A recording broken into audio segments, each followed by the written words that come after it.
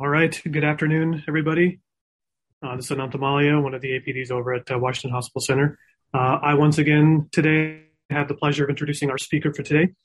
We have Dr. Sarma Singham. Dr. Singham is one of our fine cardiovascular intensivists here at Washington Hospital Center.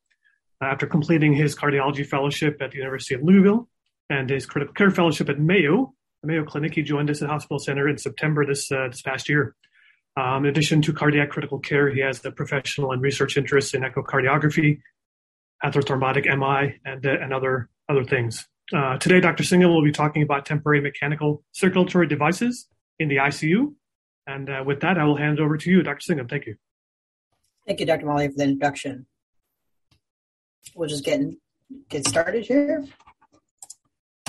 These are my disclosures, no direct conflicts of interest. I'd like to thank Drs. Papulis, Kinnensberg, and Brown for helping me with these slides. We'll get started with the case presentation. And we'll try to keep it as interactive as possible, so feel free to interrupt me if you have any questions.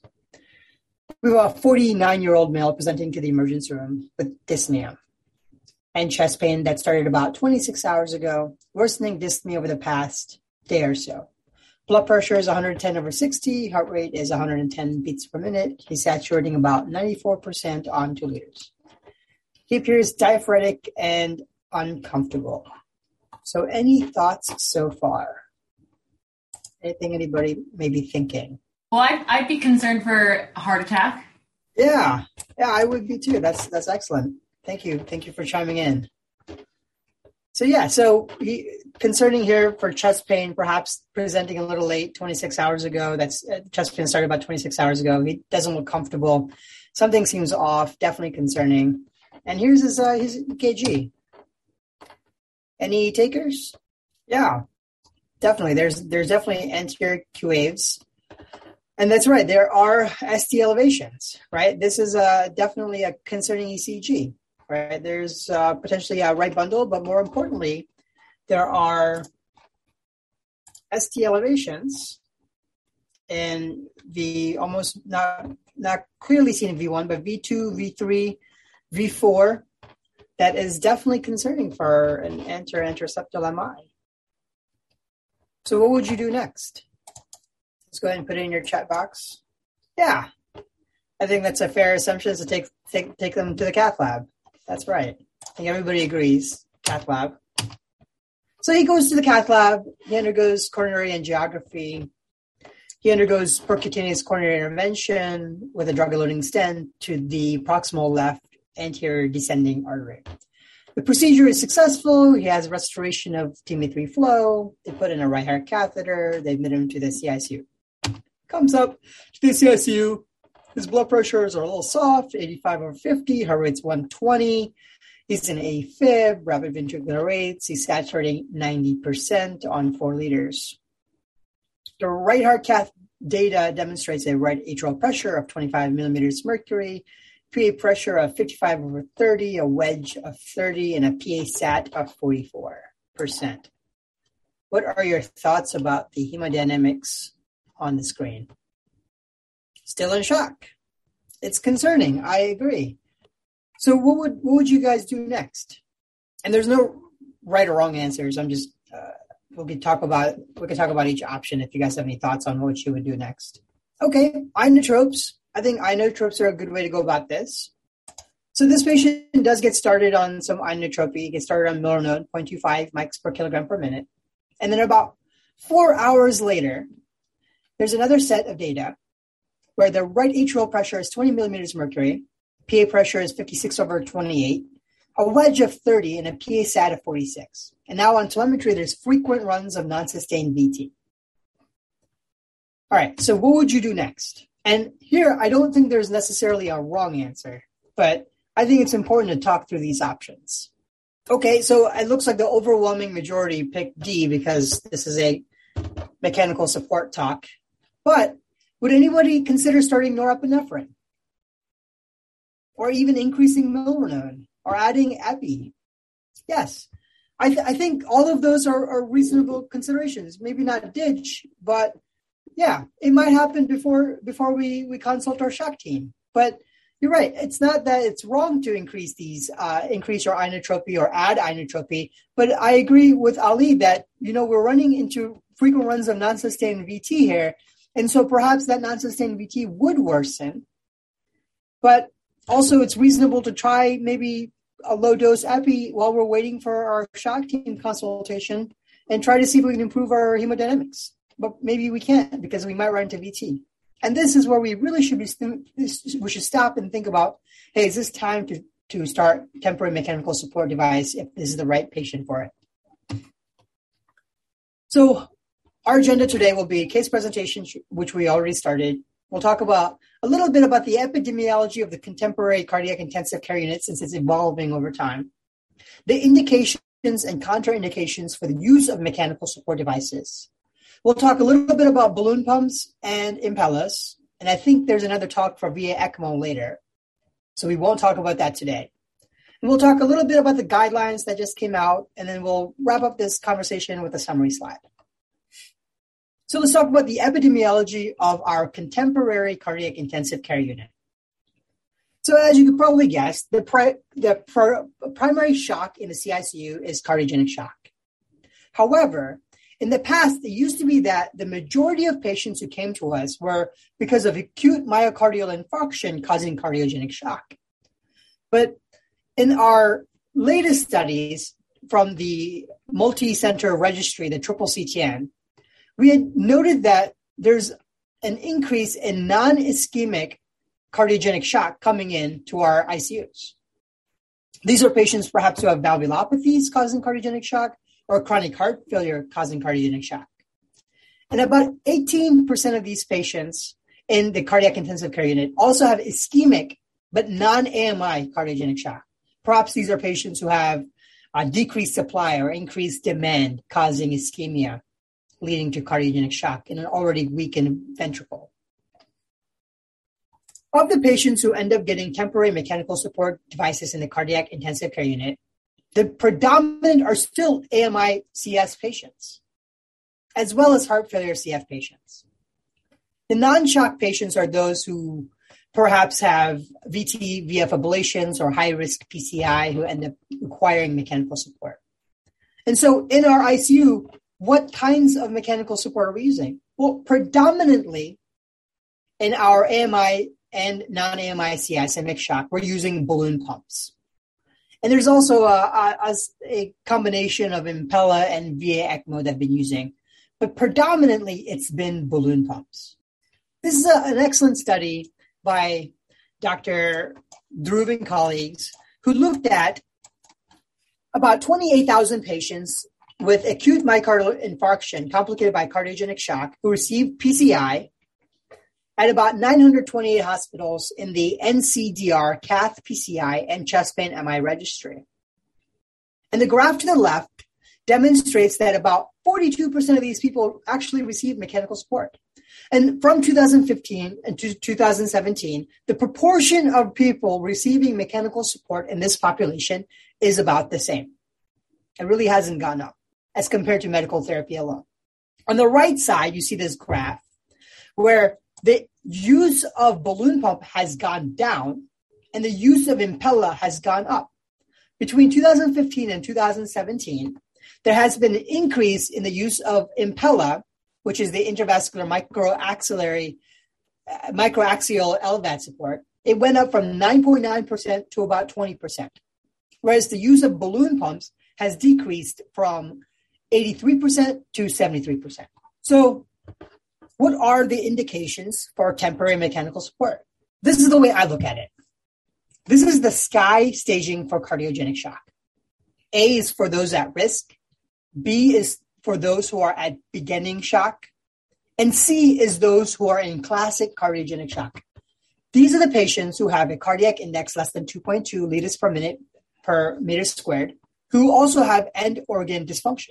Patients who go from class C to deteriorating shock or extremis shock should be considered for mechanical support.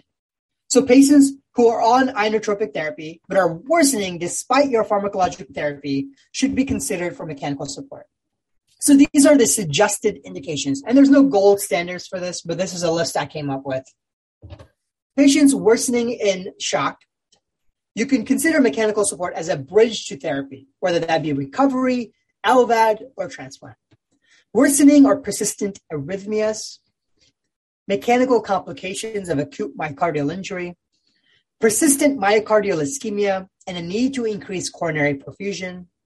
These are those patients who are essentially waiting for CABG after a left heart cath that demonstrates severe disease, post-surgical hypotension or shock, and prophylaxis for high-risk coronary or EP procedures. And the contraindication, I would say, is if the probability of myocardial recovery is low and the patient is not a candidate for bridge or transplant, bridge to transplant or LVAD, they should not be considered for temporary mechanical support. So these could be patients who have irreversible neurologic process, perhaps they have end-stage dementia, or they have a very large hemorrhagic stroke. Maybe they're progressive stage 4 cancer. Perhaps they have a very severe non-cardiac organ dysfunction, like severe ILD. Patients who don't have reasonable recovery should not be considered for temporary mechanical support. Let's talk a little bit about the intra-aortic balloon pumps. So an intra-aortic balloon pump goes in either through a femoral approach or an axillary approach. It's positioned distal to the left subclavian artery, and it inflates in diastole to increase diastolic blood pressure and increase coronary blood flow. It deflates in presystole, decreasing afterload and systolic blood pressure. The map stays about the same. The IABP Shock 2 trial, which was published in 2012 in the New England Journal of Medicine, is the most pivotal IABP trial that everybody should really be aware of. This trial looked at the routine use of balloon pumps compared to standard medical therapy in AMI-CS patients who underwent early PCI. The outcome was a 30-day mortality. They took 600 patients. They diagnosed them with cardiogenic shock. So their diagnosis for cardiogenic shock was systolic blood pressure less than 90 for over 30 minutes, or the use of vasoactive agents in patients with end organ perfusion. They excluded patients who required prolonged resuscitation, were comatose, who were in prolonged cardiogenic shock, who had severe peripheral vascular disease, or they had severe to moderate aortic stenosis, aortic regurgitation, and those patients over the age of 90. They randomized them 1-to-1, balloon pump and no balloon pump. IABP was maintained under hemodynamic stabilization, and crossover to balloon pump was allowed in patients who had VSD or PAP rupture. And the primary endpoint was 30-day death. And this is the Kaplan-Meier curve. There's no difference between those who received balloon pump and those who did not, with a p-value of 0.92. In fact, there's no difference in any of the secondary endpoints. There's no increase in repeat MI, no difference in stroke, peripheral ischemic complications, life-threatening bleeds, or sepsis. So the routine use of balloon pumps for revascularized patients in cardiogenic shock does not reduce 30-day mortality. There's no difference in subgroups for any of the secondary endpoints. And here's some pearls for balloon pumps. So balloon pumps, when they're in 1-to-1 or 1-to-2, you could probably forego anticoagulation. But for balloon pumps that are at a slower rate, 1-to-3, you should consider systemic anticoagulation to prevent pump thrombus issues. You should really be looking at a daily chest x-ray for the position of that balloon pump marker. A balloon pump that's malpositioned can occlude the renal arteries and cause kidney injury. Platelet consumption is also pretty common.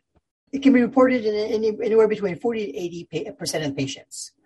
And this thrombocytopenia is from direct destruction of platelets, but this is often mild.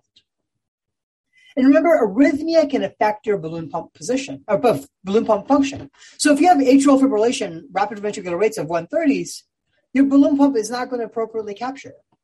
And perhaps the balloon pump is not an efficient use of mechanical support in that situation. Now let's talk about Impella. The use of Impella has gone up. And so it's important for us to be cognizant of what Impella is. You might hear of multiple different types of Impella, but I like to split them up into two big categories, CP and 5.5. Impella CP is that's placed by an interventional cardiologist. These are introduced through a 14 French sheet. There are 14 French pump motors. They can be placed femorally or axillary. And they provide an average flow of about 3.7 liters per minute of cardiac output. An Impella 5.5 is engrafted into the axillary artery by a cardiovascular surgeon. The introducer diameter is quite large, 23 French. And the pump is also large. It's a 19 French pump. And as you can probably guess, it provides 5.5 liters per minute of blood flow, which is essentially full cardiac output augmentation. Okay, so how does an Impella work? We take a catheter, we traverse it across the ascending aorta, retrograde, past the aortic valve, and place it in the left ventricular cavity. There's a pigtail attached to the Impella CP that allows passage through fluoroscopy guidance across the LVOT and across the aortic valve. There's an inlet cage with that small red arrow, which sucks blood in. And there's an outlet cage, the green arrow, that puts blood into the aorta. So it sucks blood from the LV and puts it in the aorta. That's all it really does. The CP has a pigtail. The Impella 5.5, since it's placed by surgery, does not have a pigtail. The Impella 5.5 is also much larger, 19 French as opposed to 12 French. So how does an Impella work? When you think of Impella, think ventricular unloading. You're taking blood from the LV and pushing it out into the aorta. So what you're essentially doing is dropping your end diastolic volume and end diastolic pressure. The objective is to decrease wall tension and decrease microvascular resistance, which in turn increases coronary blood flow, which in turn increases oxygen supply and decreases demand. The Impella is also outputting blood into the aorta, which causes increased flow and increased aortic pressures, which increases coronary flow and increases overall work performed by the LV by increasing cardiac power output. The chart to the left are pressure flow curves. Green is normal, and the purple is those patients in cardiogenic shock. The Impella attempts to bring that curve back to the left. And what I want to point out is what ECMO does. ECMO does not, it increases your afterload, whereas Impella does not affect afterload. And Impella is preload dependent and afterload sensitive. And that's why you can use an Impella with an ECMO circuit. Because ECMO increases afterload, you can technically use an Impella to unload the LV. Now, is there data to use Impella in AMI-CS patients? The ISAR shock trial, published in JAMA in 2006, was the first one. Sorry, JAC, not JAMA. This looked at 26 patients, 13 had Impella, and 13 had balloon pumps. They were all AMI-CS patients, and the primary endpoint was change in cardiac index. Their secondary endpoint was 30-day mortality. This study demonstrated that about 10.30 minutes, there was an increase in cardiac index in the Impella that's statistically significant as compared to the balloon pump. But when you look at cardiac index across 30 minutes to 22 hours, there was no difference in the increase in cardiac index of the Impella as compared to the balloon pump with a P of 0.18. And the graph to the right, there is no difference in survival after 30 days when comparing Impella and balloon pump. There have been a lot of trials that attempted to look at benefits of Impella. And as you can see in the results section, a lot of these trials failed. The French trial failed, IMPRESS failed, RECOVER failed, RELIEF failed, IMPRESS cardiac arrest failed. And it's because it's very challenging to recruit these patients into clinical trials. Although the Impella has shown improved hemodynamics, it has yet to show improved mortality. There is an active trial, the DanGer Shock trial, that's going on right now, that's looking at 6-month mortality with Impella CP. And that data has not been released yet. So can Impella assist with high-risk PCI? The PROTECT series trials looks at this data. The PROTECT 1 in 2009 was a feasibility study. The PROTECT Two, in 2012, demonstrated no difference in mortality between CP Impella and balloon pump at 30 or 90 days. PROTECT-3 results, which just came out recently, demonstrated improved revascularization and less major adverse cardiac events with Impella CP or 2.5 versus balloon pump at 90 days. And PROTECT-4 is actively ongoing right now, which compares Impella versus no Impella in high-risk PCI. Here's some Impella pearls. Impella positioning is also very important. Although in balloon pumps we use X-rays, we should be using echo for positioning of our Impella. Impella requires systemic heparin. It also requires heparin in the purge solution, although the newer data is suggesting that you can use bicarb instead of heparin in the purge solution. And yes, Impellas did have some issues. The Impella CPs especially had a lot of issues with hemolysis and access site complications. However, with the 5.5s, there appears to be less hemolysis, perhaps less than 1% is demonstrated in some data, and that could be due to less shear, perhaps the cannula is bigger, and less positional issues since it's placed by a cardiovascular surgical approach. So what do the guidelines say? Well, the guidelines are quite sparse. Even in the latest guidelines published by the AHA, ACC, HFSA a couple of months ago, they really have just a one-liner. They say that in patients with advanced HFrEF and hemodynamic compromise with shock, you can consider temporary mechanical support as reasonable bridge to recovery or bridge to decision. The ESC guidelines are perhaps a little bit more detailed, but not much more. They say that in short-term MCS can be considered in patients with cardiogenic shock as a bridge to recovery, a bridge to decision, or a bridge to another support device. They also suggest that balloon pumps can be used in patients with cardiogenic shock, especially those with mechanical complications of MI. They recommend against the routine use of balloon pumps in post-MI cardiogenic shock. That's a class 3B recommendation. So we should not be doing that. So how do we find the right patient for mechanical support? And for this, we really should be moving past the guidelines. This is a wonderful paper published by Dr. Alex Papoulis here at MedStar in JACC in 2021. In patients with suspected cardiogenic shock, we should really have a collaborative approach in identifying patients with shock. This team should consist of critical care cardiologists, advanced heart failure doctors, interventional cardiologists, cardiac surgeons, and our ECMO team. We should provide an area for a rapid multidisciplinary evaluation, obtain invasive hemodynamics, look at additional diagnostics in a comprehensive approach, and select the therapeutic intervention that is best suited for that patient. And this data shows that in patients who have cardiogenic shock and a shock team was used, there was more use of invasive hemodynamic measurement, more use of pulmonary artery catheterization, and overall less use of mechanical support. But in those we did use mechanical support, there was increased use of advanced mechanical support such as Impella or VA ECMO. And this team demonstrated a decrease in CICU mortality when using the shock team approach. And so it's important to consider collaborating with a multidisciplinary team in our sick patients who may perhaps benefit from advanced mechanical circulatory support. So let's summarize this.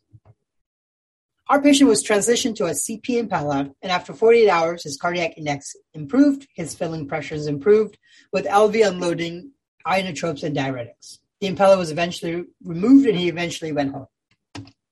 In summary, balloon pumps and Impellas are common temporary mechanical support devices in cardiogenic shock.